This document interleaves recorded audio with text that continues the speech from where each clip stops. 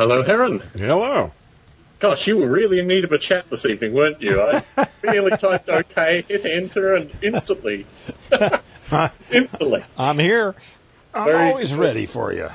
Very good, Heron. So I had a couple of things to talk about, and possibly... there's something I wanted to talk about, too. Oh, very good. It was a point that you started up last week that I wanted to respond to. You talked about dreaming. And I have lots of dreaming stories, but the one that you brought up last week, the reason it came up for me is that the phonographics, the writing system, you've seen that, I guess, right? I think so. Well, I'll let you talk about it. Well, anyway, it's a phonetic writing system that I designed for English. Certainly. That came to me in a dream. One night, about 1 a.m, I woke up, and the whole thing was an image in my head. If you look at that PDF, it breaks the sounds of English into 3 distinct groups. Certainly. Yes. And that whole matrix in that structure appeared to me in my dream. And it was kind of weird, so I couldn't go back to sleep. I was all fired up about it. I had no idea what it was really for or anything. And I ended up going to a 24-hour coffee shop, and I sat there throughout the whole night until 10 the next morning, going through 4 or 5 various revisions of it. But that basic matrix, what changed were the nature of the symbols themselves, but the matrix that the symbols fit in never changed.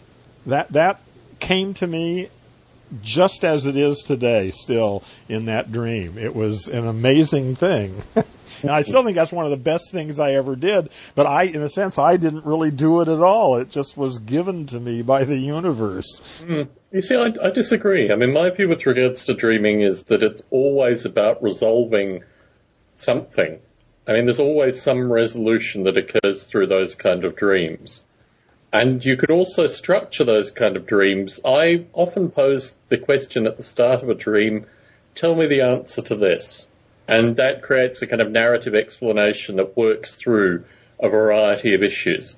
So recently I've used it for relatively basic problems, some things associated with Noble Ape, some things associated with my personal life, and also trying to understand various events that are going on in parallel. But that kind of, I was thinking about this actually today. I was out with my wife and we had NPR on and they mentioned, I think Jack Nicholson did a movie called, it was something to do with psychedelics. Anyway, he had this psychedelic experience and I was thinking about this because whilst I'm referenced by, various psychedelic folk, various, what's the term, entheogen, or the various non-derogatory terms. I've never done any psychedelics, but this whole notion of structured dreaming, and listening to years worth of Terence McKenna and a wide variety of these other folk, basically have given me. I wonder. I mean, I don't eliminate the fact that I may actually come in contact with some psychedelics later in my life. I mean, if whatever you believe towards the end, what have you. My fear is that it will actually be more crass, perhaps, than everything that I've heard about it up until now. And it will actually be like some McDonald's experience where this is a hamburger, But I think the skills that you can learn through listening to these thinkers, particularly in terms of how you construct analytical realities or modes of things which you can move into in dream states, I think are very powerful. And we really aren't amazing to me that you would be interested. I mean, again, that you listen to all this McKenna and you've never taken any psychedelics yourself. Everybody I know who likes McKenna is a druggie. But here's the thing. McKenna talks about the apes coming down from the trees, and he attributes that to mushroom consumption. Well, that's but the scared ape hypothesis, the whole notion that what we really are paranoid critters that have descended into this predatorial world, and we're really hardwired for that. That is quintessential Noble Ape, and that is actually prior. I came through to this prior to hearing McKenna talk. I think also the stuff that he talks about with regards to science, pseudoscience, and the boundaries of science have also been things that I've been a part of. Now, obviously, there's the time wave hypothesis and all this other kind of stuff, and my feeling is that, I'd like to think that I was creating some of that, but 2012 is pretty close, and I'm not seeing a lot of the stuff. It's coming up. We'll see. But I like the idea. I mean, certainly Bruce Damer knew him towards the end of his life, and what Bruce Damer says is that towards the end of his life, he really was deconstructing that in terms of the fact that it wasn't it's more a vision about the future rather than actually being a hard date. Yeah. And my feeling is, and we may have described this previously, I'm not sure if we'd actually talked about this, that there have been a number of singularities that have occurred through human history. We are just not in the right domain to understand them. I mean, you've got to appreciate I listen to McKenna very much like...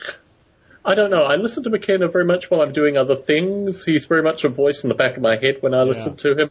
And then I just catch these moments of brilliance, and particularly stuff that relate to language simulation, these kind of things. Very resonant with he's just my favorite talker, I think, in the whole world. It's just listening to him talk is just so much fun. It is a wander. I mean, it really is a wander through. And I think also...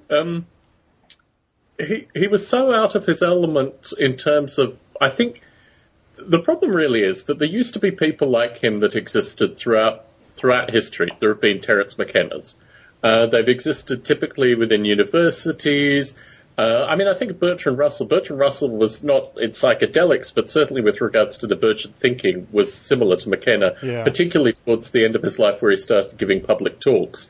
And I think there have been thinkers prior to McKenna that have had this ability to communicate with the public, and also just so many areas that they talk about. My concern with McKenna is... Sorry. Well, I was just saying, I don't think... You say he communicates with the public. The people that listen to McKenna are a tiny percentage of the public. To say he has a public... Well, you look at the children of... I mean, I look at the children of, to a lesser extent, Timothy Leary, but certainly the children of McKenna are very much contemporary communicators, whether they exist actively or whether they exist in things like advertising or general propaganda. I think he has had a substantial... What percentage of people do you think actually even have ever heard the name of Terence McKenna? Well, directly, I think it's probably a fraction of a percent. All right. I just wanted to make sure we're both in the same reality here. Yes, clearly. Yes. No, I don't think he's like, For those who know of him, he's Saint Terence. Well, you see, I was exposed to him prior to actually. In fact, he was an irritant to me early on, particularly when I was in Australia, because I would read occasionally about his talks and what have you. I have a view, it's a bit like this for the Grateful Dead as well. The Grateful Dead never toured Australia, so my feeling is that if you didn't get to Australia, when I lived in Australia, if you couldn't be bothered to come to Australia and you were part of some intellectual movement that was very well, focused in particular areas, and McKenna was like that. I mean, he did Hawaii, Mexico, California, basically. I mean, they were his areas. Yeah. And the whole notion of the way this is the irony. Originally, you knew him when he would charge money for talks, I'm assuming. That's how you met him. Did you pay for a talk and attend one of his... I don't know. I think it was I don't think I paid for it. I don't remember now. I don't know. I don't remember. I don't think I paid for it. I think it was just an arranged talk, and there were maybe 200-300 people there. Gosh.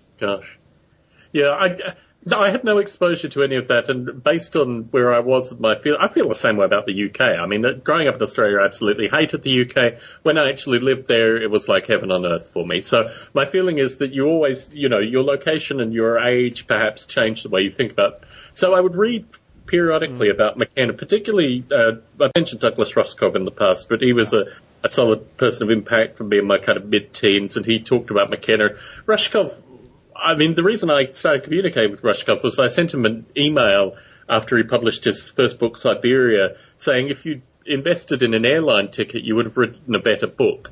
And I was very, very concerned that he had this kind of Pax California view with regards to technology. I was very sensitive to that. but then having lived in the Bay Area, having experienced LA, I mean, I do get a sense of the kind of, it's very much about shutters. I mean, it's very kind of blinkered thinking, really, with regards to the world.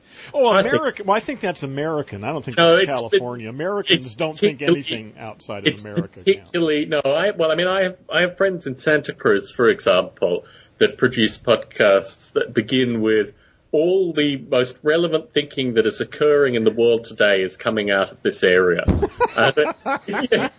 That's the way it starts. Well, they need to say it, all the relevant thinking that I'm aware of is happening within 3 blocks of my house. And the thing that interests me, particularly doing Noble Ape and in making sure Noble Ape is an international project, is the crazy, well, I mean, like you, I've had similar experiences in terms of the world becoming a very small place. And particularly, I mean, I think of Malak Kutash in Jordan, who I've been communicating with 6 years now, who's a Jordanian farmer. I think of Pedro Ferreira, who started in Portugal and now works at CERN.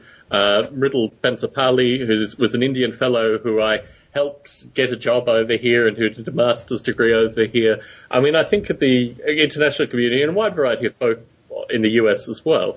But the sense that I think the US becomes an epicenter for these kind of things. But having said that, life was so much easier when I lived in the UK.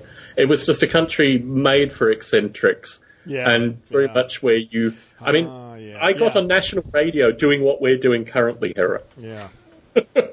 Yeah, I got it. Yeah, right. There is, weirdos in America are really, certainly the fringe. Whereas in the UK, they're just another I'm intricate. Not sure. Which one do you think is preferable?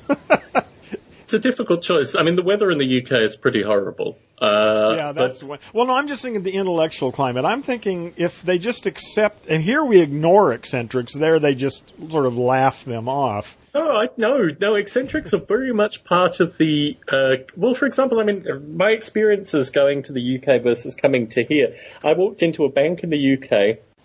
I said, I'm a software engineer. They said, here, have a bank account. Would you like a credit card as well? Everything was like that. Yeah. You're a software engineer. We understand what you are. Yeah. I came here. I had to prove myself for 3 years. I had to do a wide variety of things to just prove that I was capable of earning a basic living.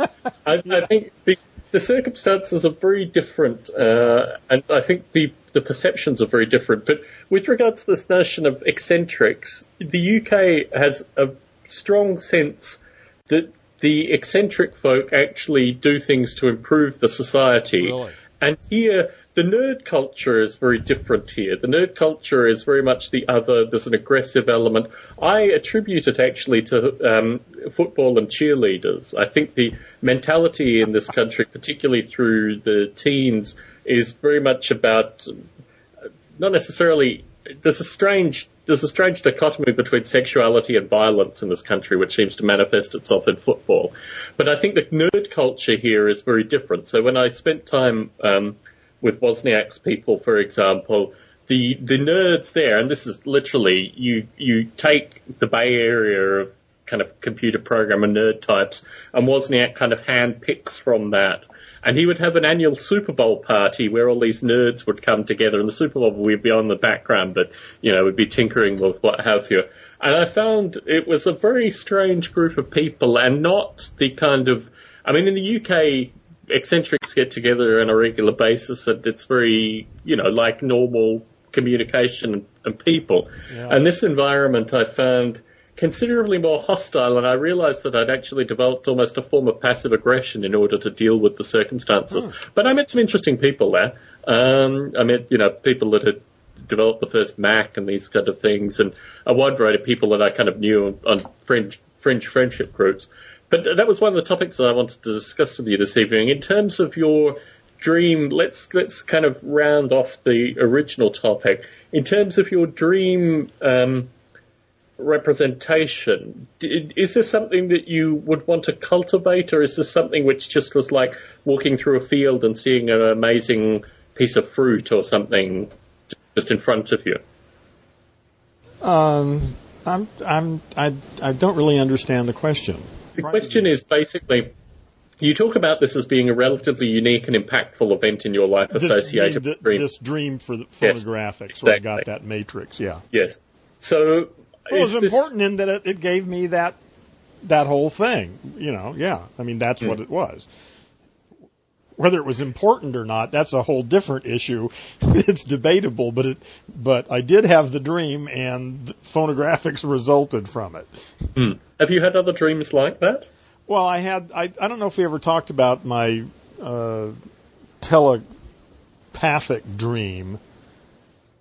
I've only had one other. Let's talk about it. Oh, it's really simple. I've only had two experiences in my life that I can't explain easily. One was an out-of-body experience that happened. I won't go into the details of it, but it only lasted about 2 or 3 seconds, but it was quite startling.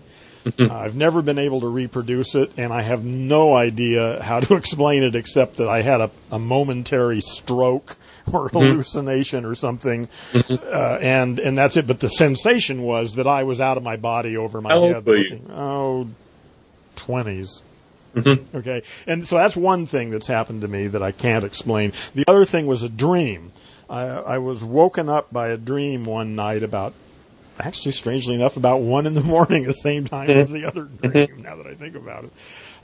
And in the dream, I witnessed a guy get killed on a motorcycle through a weird set of circumstances, but I mean, that's not important. But the point was, I witnessed the guy get killed on a motorcycle, and the dream had a quality about it unlike any dream I've ever had. I was really disturbed when I woke up.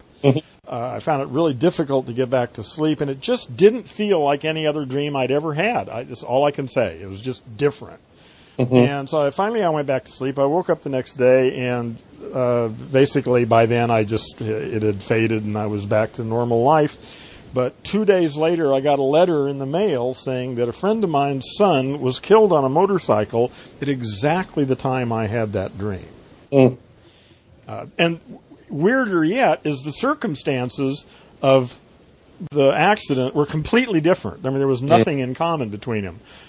So, and plus I had never even met the guy's son. I worked with the guy.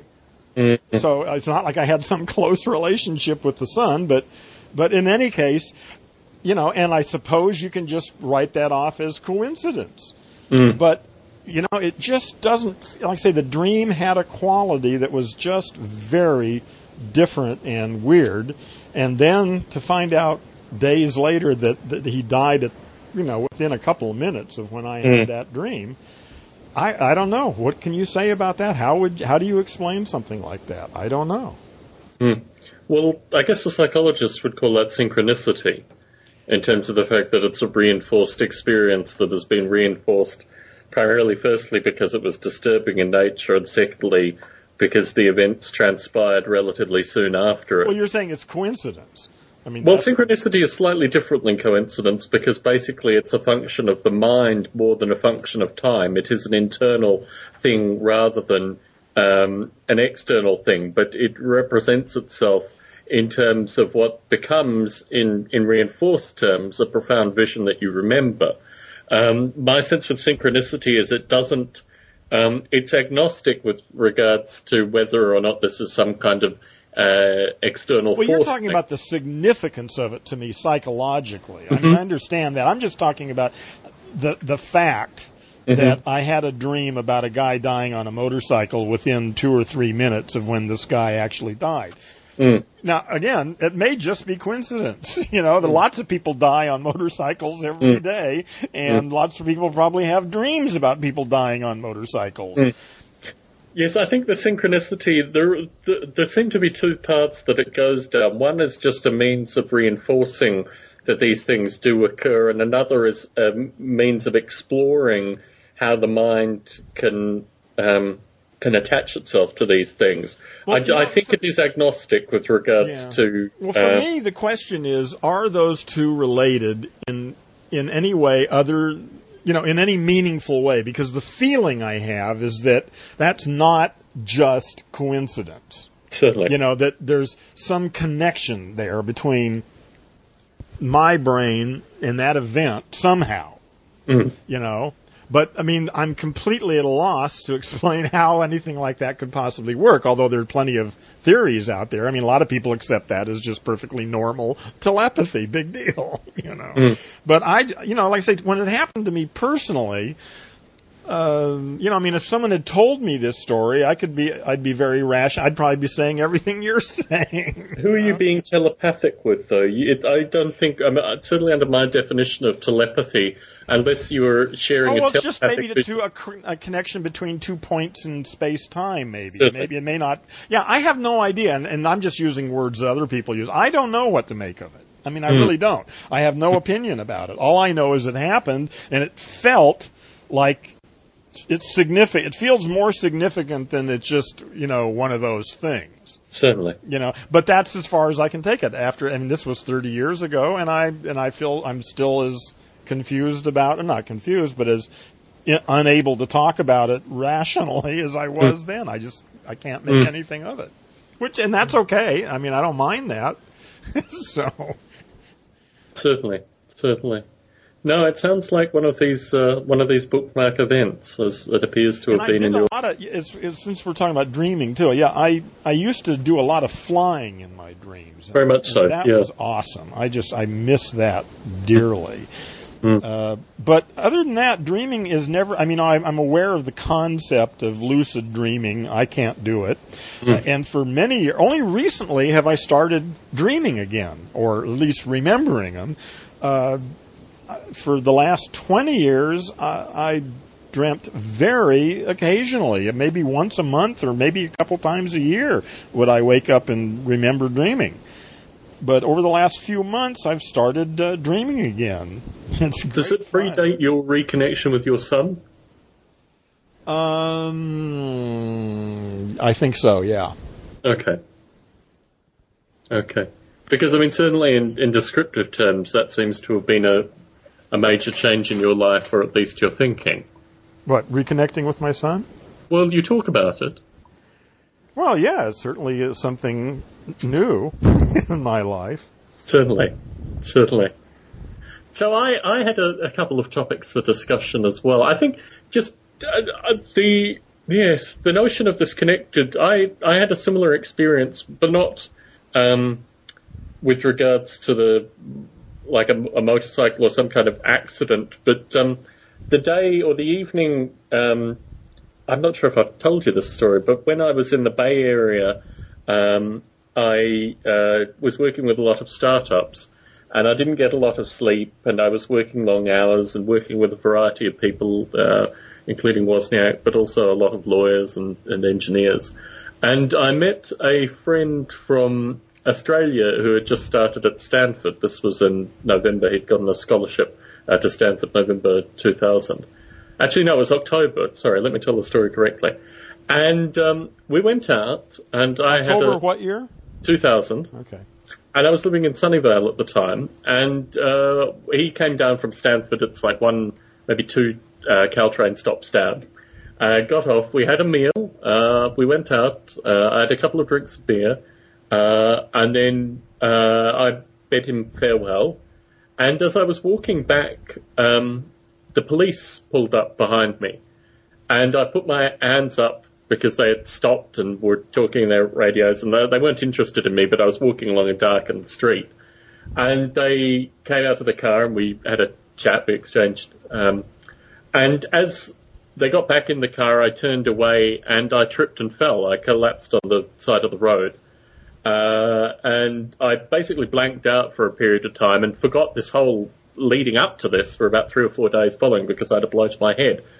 The first thing that I remember was waking up in hospital and being interrogated quite literally by the nursing staff who said, "You're not really the age that you say you are." I had my passport on me. I was 22, I think, at the time.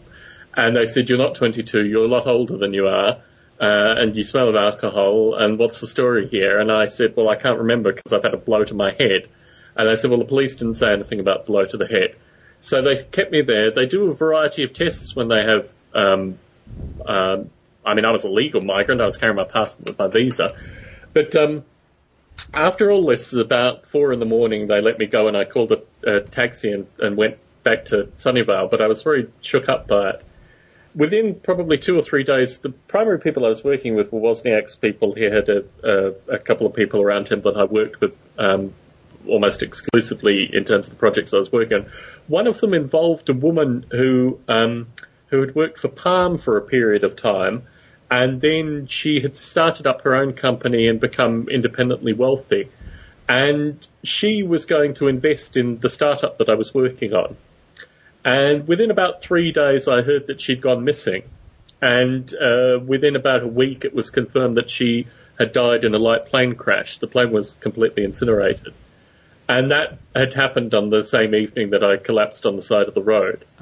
Who knows what the time frame was, but it was a similar kind of time frame. Yeah. The thing that struck me about that, and I still don't necessarily want to go into too many details because it was all very bizarre, but the thing that struck me about that was that I had head trauma, obviously, and was concussed. I couldn't remember anything. Wozniak's people were very much about, have a few days off, but get back on the horse, keep working.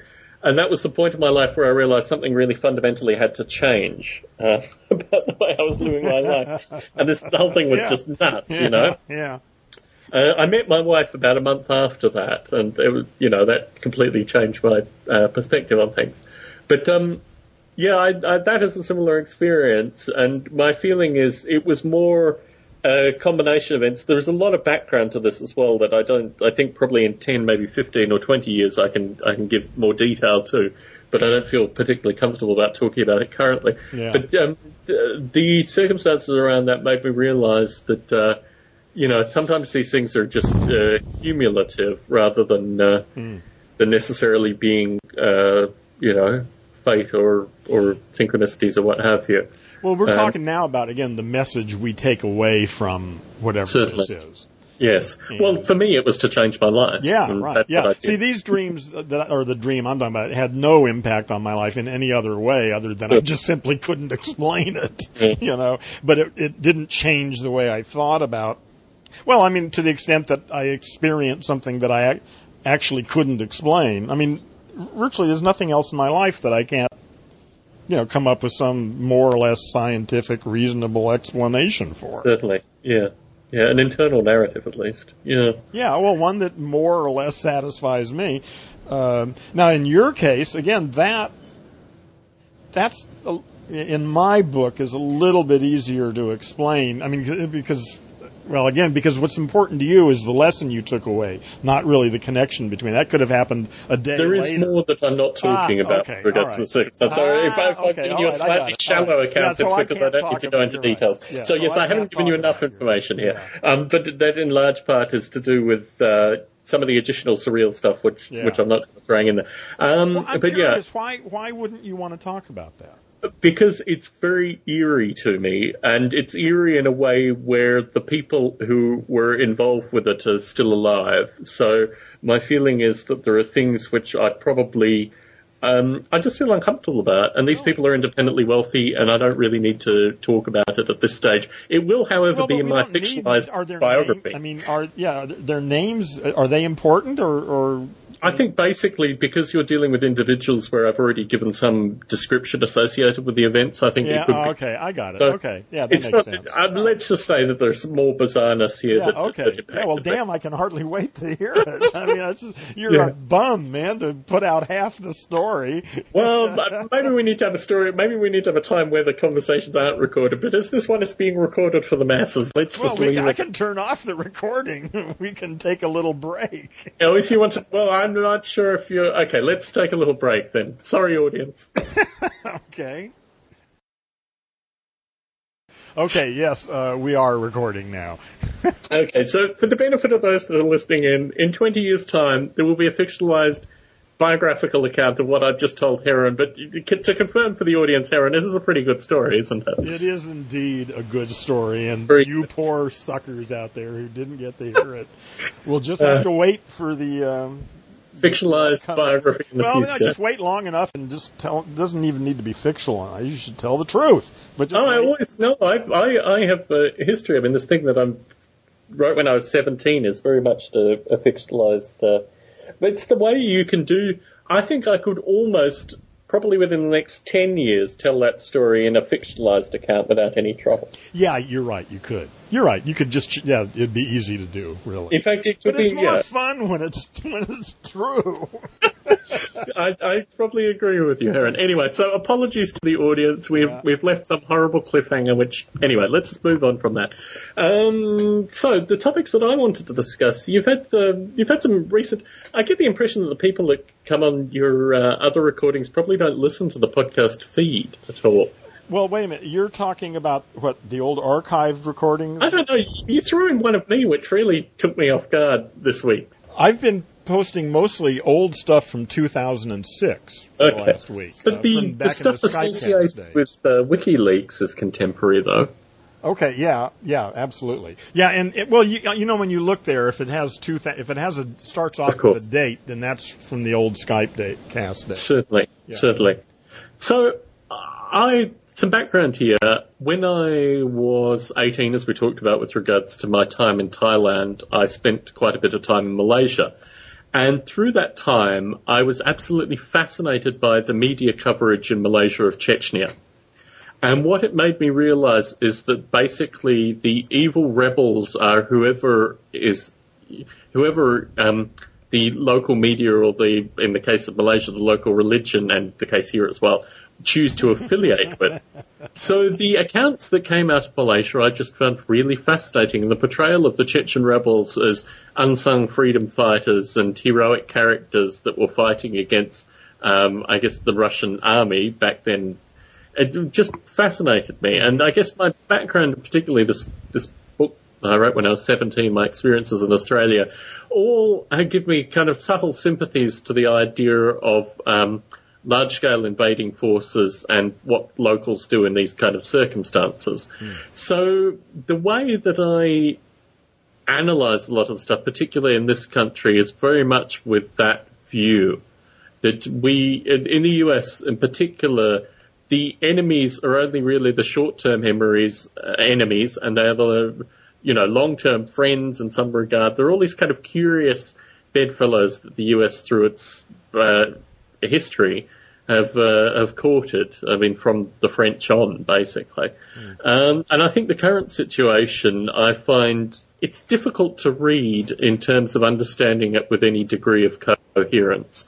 So to give some solid examples to this, certainly I've been following the situation in Afghanistan since the mid-'80s, I guess.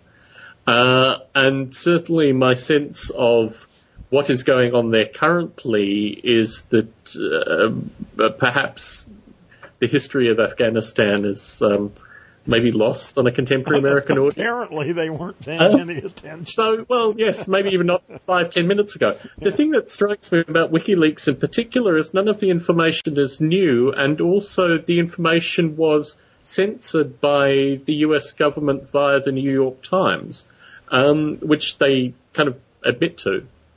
So I find it difficult to see, aside from, I put this out to other folks that I communicate with, and they pointed out that the geospatial significance of actually knowing when these particular attacks occurred is new. I don't think that's particularly new, however.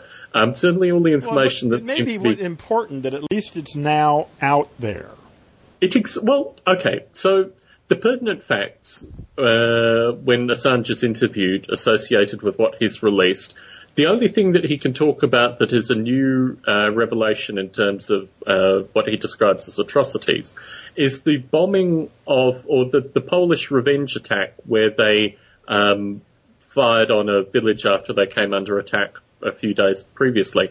In terms of the American attacks, in terms of the details associated with the Pakistani government through the intelligence services funding the Taliban. What's even more interesting is the Taliban being funded by US contractors. These things have all been discussed by Senate committees and the Congress here. I mean, these aren't new facts.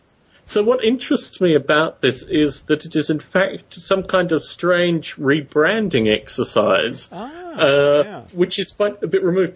To summarize, rebranding, that's a great. Well, but to summarize, the Taliban has one objective, and that is to bankrupt superpowers.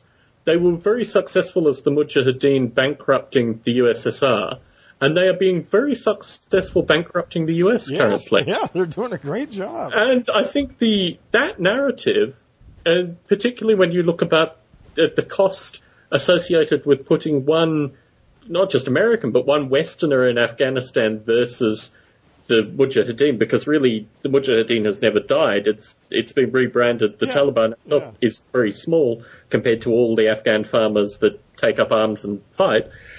It's a fascinating thing, and the fact that the discussion now is so... I mean, the war atrocities or whatever it's branded and in terms of WikiLeaks, everyone knows about anyway. Yeah. They don't care. Yeah. So I was thinking about your discussion associated with getting up, going to work, watching television, coming home, going to bed. Or somewhere in that order. I think coming home, close enough. Going to bed. Yeah, anyway, somewhat in that order. And the issue is really the economic part, because what is happening now, I think, and particularly where I am, is that people aren't going to work anymore.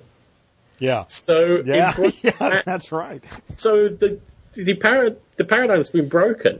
And why people don't seem to see that? That's what amazes me, is that there are all these teabaggers and talking about taxes and everything, and it just never seems to dawn on them how much money we have spent in Iraq and Afghanistan over the last 10 years.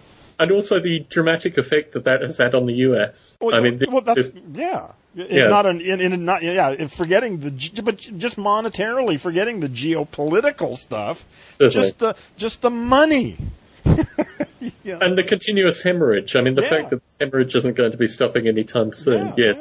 And moreover, this is the strategy of the Taliban. Well, this is exactly what they want. So they're doing a great job. We accommodate them quite well. Yes. The discussion with your recent guest associated with what in the US Constitution stops torture is, and your point is exactly right, that basically torture exists independent of these documents. I think the thing that interests me is now some of the US public, the mentality has distinctly changed. I don't think all the US public has, but some of the US public, the mentality has distinctly changed associated with what circumstances these things can be used in. And it's a very curious time. If the Taliban succeeds and the US is bankrupted, my suspicion is that you and I, in terms of Nevada and California, will probably be one of the first two new countries to have some kind of civil strife. I think the bankrupting of Nevada, the transition, the perception of wealth in California, there could be some real trouble between our two future countries here, Harry. Oh, within California, within cities, within... Oh, you think, of course, the cities are going to disintegrate first. It's going to be a mess. Or it could be. I mean, it might not be. I don't think we can really predict what's going to happen, but... I'm joking. I'm using the USSR as an example here. But I think certainly the way it's headed is that no one, particularly no one in power, because they're fundamentally paid by the people that are making money through this process. This is an avalanche. This isn't something which is stoppable. Well, the next few years, next couple decades, I think the United States will be gone in 10 years, 20 years at the outside, maybe 10 or maybe quite less. I don't know. Well, I think the nature of states bankrupting themselves is. That's why the Soviet Union disappeared. That's overnight. Exactly the point. And the same thing I expect to happen to the United States. Yes, the ego of the superpower is the enemy of the people of the superpower. Yes. But anyway, I wanted to put that out there because I don't know if anyone actually... I still haven't received an email from any listeners here, so if listeners are listening in, just to let me know that you're listening in, tom@noble8.com, because that may inspire directions of the conversation. I get very little feedback. I don't know who the hell is downloading all these things, because they sure don't communicate with me. Yes. I don't get it. The other thing I wanted to talk to you about is a psychological phenomena, and so there's a backstory to this, but it's the idea, and this very much comes from my time with Wozniak as well, of the smartest person in the room. you find these circumstances where people believe that they are the smartest person in a room, and it creates a whole series of what I think is quite amusing paradoxes. But maybe it's something to do with just maybe this aggressive nerd culture. But, well, proof and point, it's not necessarily just with the US. I had a friend and his girlfriend come through Las Vegas last week. And this is a fellow I knew who at Ericsson. He was a private consultant at Ericsson. He has this language. Speaking of language empowered folk, he has a programming language, however, that Ericsson started. It was started in a small research facility inside Ericsson. But this fellow has kind of evangelized, championed, and now employs a number of people, probably 20 or so, in order to teach this language to various, large-scale corporations. The idea of the language is it's very similar to other programming languages, but it has this power of hot swappability. And what that means is that the computer never needs to stop in order to change what's being run on it. Mm-hmm. So this is a very powerful, obviously, at Ericsson, in terms of the switches, obviously, not the phones, but the things that carry all the data traffic. Yeah. So this fellow is very competitive, very intellectually competitive, because it's his means of survival. And he's constantly looking for the next most exciting thing. When I knew him in my early 20s, I used to play with him constantly about this because it was something that I, felt a degree of amusement about. But seeing him again, because he's very serious about this, I mean, this is, his life's work or what have you. And heaven forbid people that just, maintain their intellectual interests as hobbies have nothing to do with that. So, the funny story associated with this is that I was at Apple a few weeks ago, and when I was at Apple, they were talking about this notion of hot swappability. Because my suspicion is, and this is again new information that your listeners are going to get for the first time, is that Apple not only wants to command the handheld cell phone market, they also want to control all the back-end stuff as well. That's literally the supercomputers that maintain the telephone networks. And there's a lot of money to be made in that as well, particularly all the media streaming and all the stuff that Apple wants to do in the future, because contemporary... Didn't they just buy a couple 100,000 square feet down in the south somewhere for a media center? So, hence, this is the theory manifesting itself. So when I was there, I only spent half an hour there, but they were listing all the technologies that they wanted me to pursue with Noble Ape in a variety of different directions based on their current and, I guess, their future interests, business interests. And they mentioned this issue of hot swappability. Now, Noble Ape has a scripting language underneath it, although increasingly, from what's going on in the UK, the scripting language is kind of being pushed to one side, but it's called ApeScript. And the idea of ApeScript is that you describe what the ape does in any particular situation. It's a relatively simple language, but it's very powerful because you can construct a wide variety of settings that means when the ape is in that particular setting, it will behave in a particular fashion. It's useful, for example, if you want to put radical agents into the simulation. So if you've got a series of simulated apes and you want to convince, you want to put the Hitler or Stalin ape in amongst them and convince them all to kill off a population of apes and start, doing bizarre things. So that's what ApeScript is primarily there for. So we were talking about this notion of hot swappability, and I said, I can do that with ApeScript. I can roll it out. And he listed a series of languages. One of these languages was Erlang, which is the language that this fellow specializes in. I said, yes, I know about Erlang. I was at Ericsson briefly, and this hot swappability is really good because, it's, particularly when you're dealing with supercomputing environments, the ability not to have to shut it down or reboot or restart something makes a lot of sense. So anyway, I was going out to dinner with this fellow, and this conversation came to me just before we were meeting him. There are a wide variety of problems. This fellow's based in the UK. He had a cell phone with UK time on it. He was driving from Utah through to Nevada. He hadn't set the time right. I was coordinating with him via text messages and Skype because I don't have an international calling plan anymore. I just use Skype. And we were, miles away from meeting. We were originally going to meet at 5. We ended up meeting for dinner at 7. My wife was there. His girlfriend was there as well. Prior to the meeting, however, this story associated with Apple came back to me, and I said, remind me to tell you about Apple and Erlang. And he said, is this to do with they have some bug tracking system which is also implemented in Erlang? And I said, no, it's not to do with that. So we sat down, And I said, oh, I was over at Apple, I had this theory, and explained what I explained to you with regards to kind of back-end servers as well as the cell phones.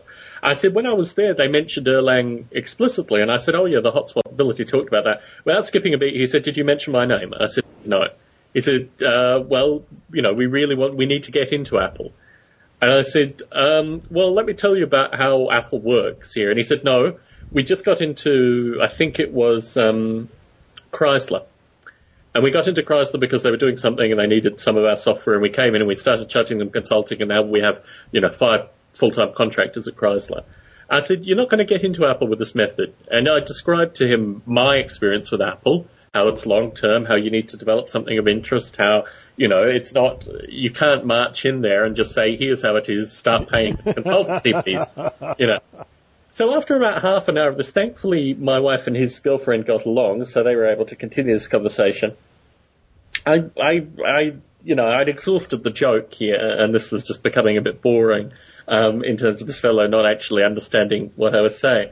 But it reinforced this idea of the smartest person in the room, and I do find myself in circumstances where I'm confronted by these people who think that they have some... it's not necessarily intellectual supremacy, because it's always based in flawed thinking. But it's based in the idea, and to be clear to your listeners, I always enter a situation feeling very much like I am, and this part comes from coming from Australia, but I always feel that I have things to learn from circumstances, and typically I'm the underdog, and particularly in this country early on when I used to go into these startups, and even, the likes of Hasbro and, large American corporations, I always felt like the underdog, and I never could use the smartest person in the room archetype. Because you can never learn from those circumstances. They're just kind of, recurring errors. But I work with a fellow as well who has this smartest person in the room kind of archetype. It's a very strange archetype. It's probably not something that you may be exposed to at Heron. I think I suffer from it somewhat.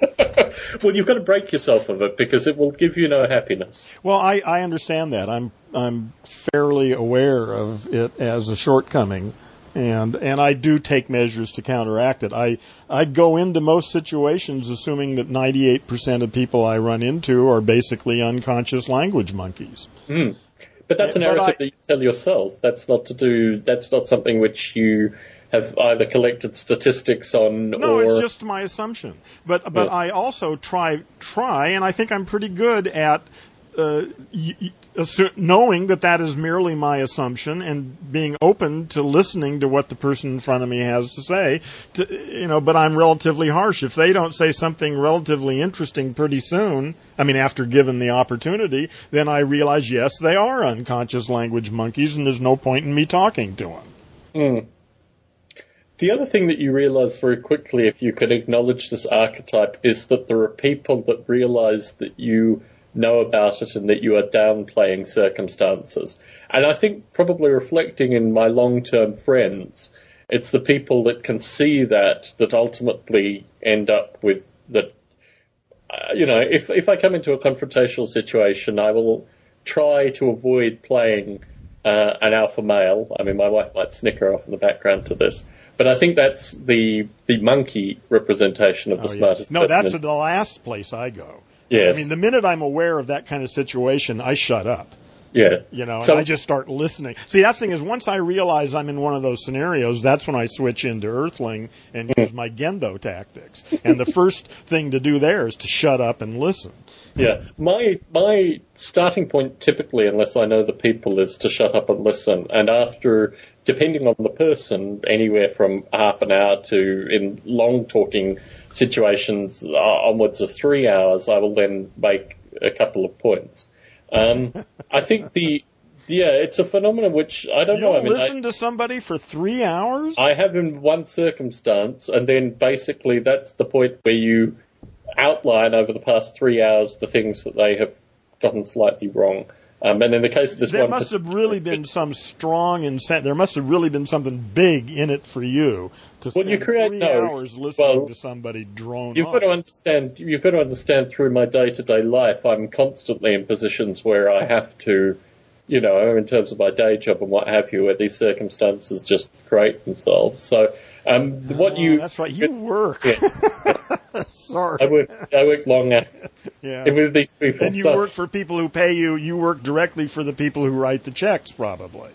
Well, I feel like that this week, but I don't feel like that all week. So, yeah, that's probably a little too cryptic. But yeah, the reality is, there's still always some bureaucracy between me and the checks. The closer I am to the people that write the checks, usually the further away I feel from the actual checks. Yeah. So there's some paradox like that. Yeah. But no, the circumstances, I'm trying to think of non-professional life circumstances that I can actually draw upon.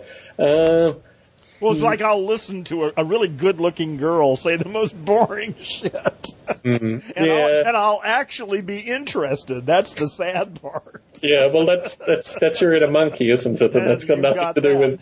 Yeah, I have sat down and really enjoyed listening to some women say the dumbest thing. Yes, right. Yes.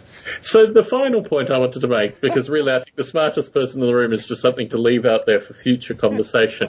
I decided to befriend, this relates also to the stalking conversation, I decided to befriend Moises Barbalat following our last conversation because I thought there was nothing rational in this, and I have a series of people who, and the notion, my feeling now with Facebook is it's getting to the point of oversaturation for me. I think because my wife for a period of time also used my Facebook account, I have to just I see these names of people who apparently I know through Facebook, and I have no gauge of who they are. Yeah. And my feeling with that is if Moises Barbalat is just one of these people, so much the better, and he can feel comfortable, and I don't have to feel anything. I've got more people on. I for a while I began to feel overwhelmed by Facebook, and then I realized, this is just a place where I can put stuff into the world, and the more people who stumble onto it, great.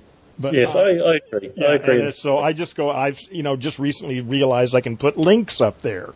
Certainly. So every time I run into anything that I think is mildly interesting, I put it up there. And not many people are following, but once in a while someone says, "Hey, that was cool," and I like that. That's really nice, and that's just a place for me to put stuff out.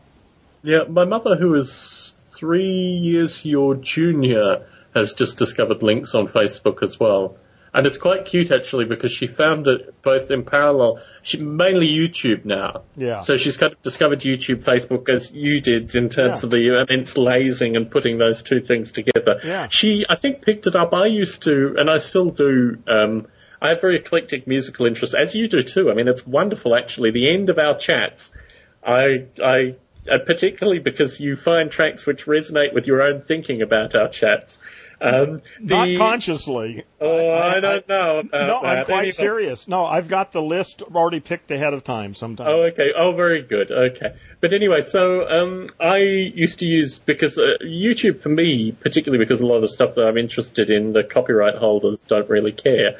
But YouTube is a very good way of finding songs and actually putting them into general circulation. Yeah. In terms of, out of the, how many people I know on Facebook, a few of them like at least some of my eclectic listening interests.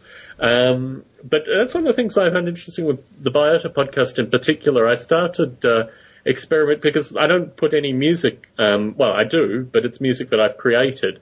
The one exception to that is that I used the theme from Biota, but I had a Beastie Boys track that was where they had the audio. It was just an a cappella track. And I put that over the theme at the end, which got some commentary. But it sounds like a normal theme. So people that are stopping the podcast will stop the podcast. People are actually listening to get the end, get that as an Easter egg. Yeah. But yeah, so anyway, so I've declared peace with the Barbalats for the time being. But yes. I don't know. It's a funny thing. I think it's this notion. I wanted to. I was running errands with my wife just before coming on this call. I thought this is a question that I want to ask Karen. In terms of your movement from your adopted family into the military, when did you actually join the Air Force? Oh man, Were you 17, 16? Oh, no, I was older now. It was 1966, so I was 20. Okay. So were you a graduate by that point, or No, did you? I was so let's see it, 1966. I was a student at a junior college. Okay. But I had no degree or anything, and I really didn't know what the hell I was doing there. Right. So in terms of your choice to join the Air Force and the environment that you grew up on, was there any connection? Was it an escape thing? Was it a continuation of your family life? What was it? No. It was just I didn't want to get in the Army and be out there with a gun in my hand getting shot at. Right. It was a draft. Certainly. And I was about to get drafted into the Army, and the Air Force was the Air Force meant sitting behind a desk in an air-conditioned office. Mm. It was just chicken shit. If I had any guts, I would have left the country, but or gone to jail. But that I didn't. In terms of choice, was there any preference in terms of the fact that you weren't drafted, that you actually chose to join the military? Well, I didn't feel like it was much of a choice. It was a choice between being in the Army and having a gun and out walking around in the grass, or being behind a desk. Mm. So it was a proactive movement. Yeah. And of course, the difference was between 2 years in the Army if you managed to survive, or 4 years in the Air Force. And I figured I'll take 4 years in the Air Force. Mm. Mm. Yeah, it was just straight. I just didn't want to die. It's just that simple. Yes. So your family life leading up to that point, did your adopted father served in the military, or? Yeah, but he died when I was 12. Okay. So it was just my mother, and my mother and I never had any kind of relationship at all, really. She didn't have a clue about me. Hell, I didn't have a clue about me. So how could she, So you grew up in LA? Yeah. Through the 50s? Yeah. Gosh. Yeah, it was. What suburb? Well, my earliest childhood was I was born in Beverly Hills, but that was a fluke. And we quickly moved to San Diego, and I was in San Diego till the 3rd grade, and then moved to Long Beach, and stayed basically there from then on, And went to an all-boys Catholic high school. Gosh. That was... Gosh. So when you emerged from the all-boys Catholic high school into Long Beach in the early 60s? Yeah. I graduated in 63 from high school. So in terms of the images of... I guess the images of Long Beach in the 60s are probably coloured with the late 60s rather than what it was like in the early 60s. Well, in the early 60s, I was really, my whole life before 1967, when I woke up from the trance of language, everything before that just is sort of like this fuzzy. I mean, I really wasn't there.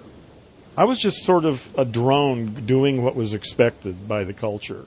I listened, I believed everything I heard my language machine say, and it said, however, it basically... Okay, so that's the modern heron narrative. Let's channel into the dream. In terms of, you leave high school, you're, I guess, 18, you're in Long Beach. Did you immediately enroll in a junior college? I went to Long Beach City College. Right. I went through like 5 majors in 2 years, Was that a fun place to be? Oh, yeah, there was this girl with the greatest body. I'll never forget her. She used to walk through the quad, and the entire place just came to silence. It was, she knew, obviously she was dressing to that effect. But it sure as hell worked. It's one of the few things I remember about my junior college years. It's interesting that comes up of all things. So when you reference it, you mentioned trying to get laid versus actually getting laid. Is that the distinction, or? I was a virgin till I was 21. Gosh. Yeah, I don't know how. Yeah, I was. Well, I was fucked up going to an all-boys Catholic high school. Believe me. The only women I didn't know any girls as human beings. Every girl I knew was a girl that I had dated, and there wasn't a whole lot of dating going on when you don't own a car. So I was, I'd seen movies and I had all these fantasies about what life was about, but my life was pretty constrained, in 3 dimensions anyway. Yeah. Gosh, Catholic boys' school. Yeah. Well, that was good in the sense that, when I got out of there, I knew for sure I was through with religion. If I hadn't gone there, I might still have been, a go to church on Sunday kind of guy, but I was so fed up with it after that was the end of it. So that was probably good, My brothers went to boarding school for a period of time, and the thing about it was that I was living in the city that they were going to boarding school in, and protested greatly to both my parents. I was probably 19, 20 at the time, and said to both the parents, why aren't my brothers living with me? And their experiences at boarding school, which are probably very different than yours because you got to go home, I guess, irrespective. Yeah, I wasn't. It was a boarding school, but I didn't board. I just went there during the day and came home. But no, the experiences they had there, I still... my mother kept a pile of letters that I wrote to her over that period and presented me with the letters at the start of this year. She sent them in a parcel, and I read through them and felt exactly the same emotion I felt back then, but realised that she probably wanted to get rid of them and pass them on to me. But yeah, I felt very angry that both my parents would consciously send my, I guess they were probably 13-year-old brothers to this boarding school. Thankfully, however, whilst there was some state religion that was applied to them, it wasn't a Catholic. It wasn't a Catholic boarding school. My experience with Catholicism, particularly country Catholicism, only started when I went to university and lived on campus. I was relatively naive about these things and decided that living on campus in a small Catholic college that was still run by nuns might be an interesting cultural experience. Well, I learned pretty swiftly that when they asked me to declare what race I was and what religion my parents were, that being known as I'll just say Jewish guy, I won't use any derogatory term, it was very, and in terms of, forced sterilization also. But I think the interesting thing that struck me from that was this whole fear, counter-fear, and just a mentality which I could never embody. Certainly in Australia, and we talked a little bit about this, the kind of sense of just either explicit or implicit institutional sexual abuse came through all these kind of experiences. I didn't really, I effectively dated a girl for a period of about a year whose father had really profoundly abused her, and it affected me. I mean, it still affects me to this day to a certain extent, but at the time it was very overwhelming. I met the father, and he proceeded to full body hug me and hold on to me for the evening that I met him. And I realized that there was something seriously wrong with this fellow, and that kind of made me realize what had actually gone on previously. But they were a strong go to church every Sunday kind of Catholic family, and I think certainly my experience, and mainly the Catholic men who were there didn't really talk. They were the ones that I befriended were very much, it was about, because there was a brutalizing aspect to it as well. I mean, basically it was effectively a boarding school. These people had been to boarding school. It was just a kind of continuation for them. But there was a hierarchy where we had to do various works around the college on campus. But more importantly, I got glandular fever in my second year there and was physically incapacitated for probably about 4 or 5 months. It's mono in US speak. And the institution had no means of coping with that. In fact, I just basically locked myself in my room and ordered food. I went through thankfully I was working. I worked from age 15, but it burnt a good chunk of my savings ordering this food because no one would actually give me food from the college, even though I was paying for food. But yeah, I just get the sense the nature of Catholicism in Australia, and I learned this from Irish Catholics and Italian Catholics, outside of Australia is something which is in and of itself a quality of the isolation of Australia. It's not a quality of Catholicism in general, but I do understand that there are, that what you're describing could have impacted you in a wide variety of different ways. Well, I think Catholicism is probably quite different in different communities, even. It mutates to the community. It mutates to the community fundamentally. So I'm not sure what Long Beach Catholicism was like. Well, it was nothing to me. I went to church on Sunday because I was supposed to, and I sort of had to, and the rest of the week I never gave it a thought. I never believed that shit. I never did. Even when I was a little kid, I thought the whole thing was bullshit, but I learned to keep my mouth shut because the big ones don't like to hear that. So I just shut up about it. But I don't recall. I'm always sort of amazed when I hear people tell me about their religion when they were young. How they believed that stuff and the kind of feelings they had. And to me, the whole thing was just always nonsense and a waste of time. Every Sunday I was thinking I could be doing something interesting, and I'm stuck at this stupid place listening to this bullshit. Although there were some cute girls there, so that was the only way I managed to get through church, is to try to look up the skirts of the girls. Very good. Anywhere in the church that were cute, I mean, it was pathetic. You just reminded me, though, of a really interesting, a real life-changing experience I did have in church when I was graduating from St. John Bosco High School. I'd been there for 4 years, 9, 10, 11, and 12. And it was a small school. There were only like 35 people in my graduating class. And most of those people I'd gone to school with since the 9th grade. The same, I'd say 25 of them were the same people that I started in the 9th grade with. And we were practicing, we were in the chapel, sitting in the chapel, all 35 of us. We were doing a practice for our graduation ceremony.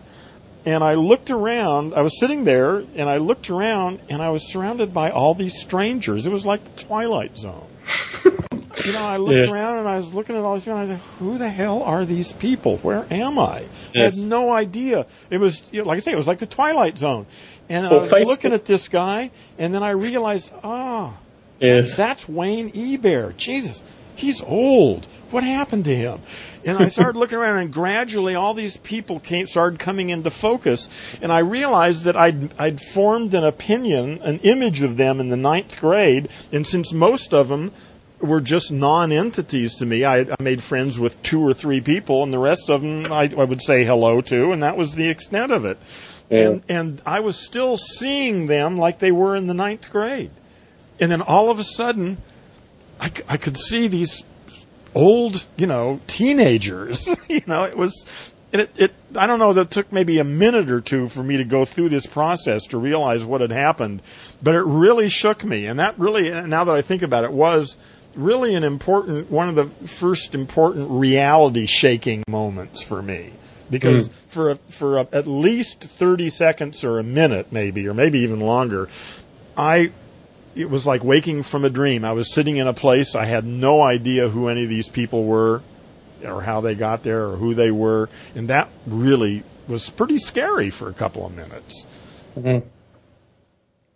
When did you change your name to Heron? 1995. Wow. So you've only been Heron relatively recently? Yeah. 15 years, yeah. And did you trial the name Heron before you changed your name to Heron? Oh, did I tell you how Heron Stone became? There's a whole long story. Okay, I've got time. Okay, well, Heron, you know what an anagram is, right? Mm-hmm. Okay, well, Heron Stone is a phonetic anagram of my original name. If you write out my name in my writing system, in a phonetic writing, like my original name was Dennis Horn. Mm-hmm. But, in Dennis there are 2 N's usually, but there aren't 2 N sounds. There's only 1 N sound, and there is no I sound. It's a schwa. It's not I. So when I wrote out Dennis Horn phonetically, then I did anagrams of that. And I came up with No Nurse Ahead, Edna Hosner, Orson Hend, O. Henderson, and Heron Stone. Which one would you pick? O. Henderson, definitely. Well, okay. Well, I like Edna Hosner, actually. I think that's a pretty good one, too. Also Nerdo They're Hessen. all pretty good. They're all pretty Nerdo good. Hessen is a good one, too. I like that. But I decided to go with Heron Stone. So the notion of... So this process, what happened in 95 where you thought, I've got to change my name? It had been happening. It had been coming for years. I'd been considering changing my name. It really gets down to that. It's the tradition in monastic life is at a certain point, you are no longer the same person and you take on a new name. One of your own choosing rather than someone else's choosing. But I wanted to pay some homage, so I figured I'd, remain with the phonetics of it so that, it still has the tonal quality of Dennis Horn. That's an interesting story. I've always been fascinated by people that change their name. My wife's sister changed her name, but only a spelling of it. Uh-huh. But even that was embodied in in, I guess, some sense of transformation. Well, it was a strange experience. My friends and everybody around me really had less of a problem with it than I did. I would imagine that might be the case. Yeah, I would be sitting somewhere and somebody would be saying, Heron.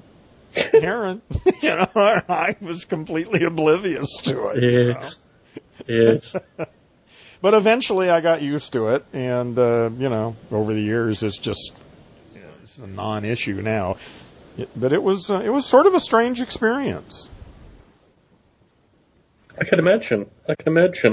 But I felt good. I'm glad I did it, and it was the right thing for me to do. I really needed to make that break somehow explicit. It's funny, this whole notion. I mean, this is something that kind of recurs with regards to, it's not self-hatred, but there's another element there. I don't think I could change. I thought about it. I thought about changing my name, but I don't feel the need. I feel it's something which fits me like a glove, really. Yeah, I got it. Yeah, I felt the need for it. I really did. I wanted to.